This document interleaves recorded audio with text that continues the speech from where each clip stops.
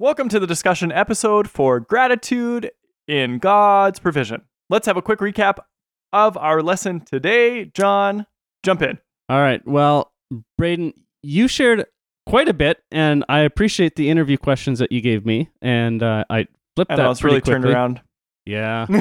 All right. But you shared about Matthew 6, verse 33, and how that verse helped you in seeking God through gratitude, and how we can find ways to be grateful or things to be grateful for in the provision of God.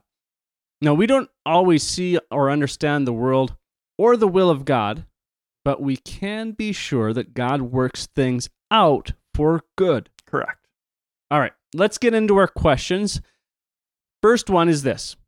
Would you say that you are a grateful person? What are some of the things that you are grateful for? Hit pause and discuss. And question number 2, have you had a time in your life, perhaps like the time that I had that was, difficult or hard to give thanks? Hit pause and share. Number 3, what encourages you to be more thankful? Is it someone that reminds you? Or perhaps it's a journal?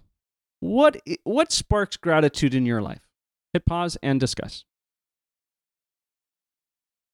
Thank you guys for everything. You are awesome. And there is no podcast without you. So we are grateful for all of you listening in. Take care and God bless.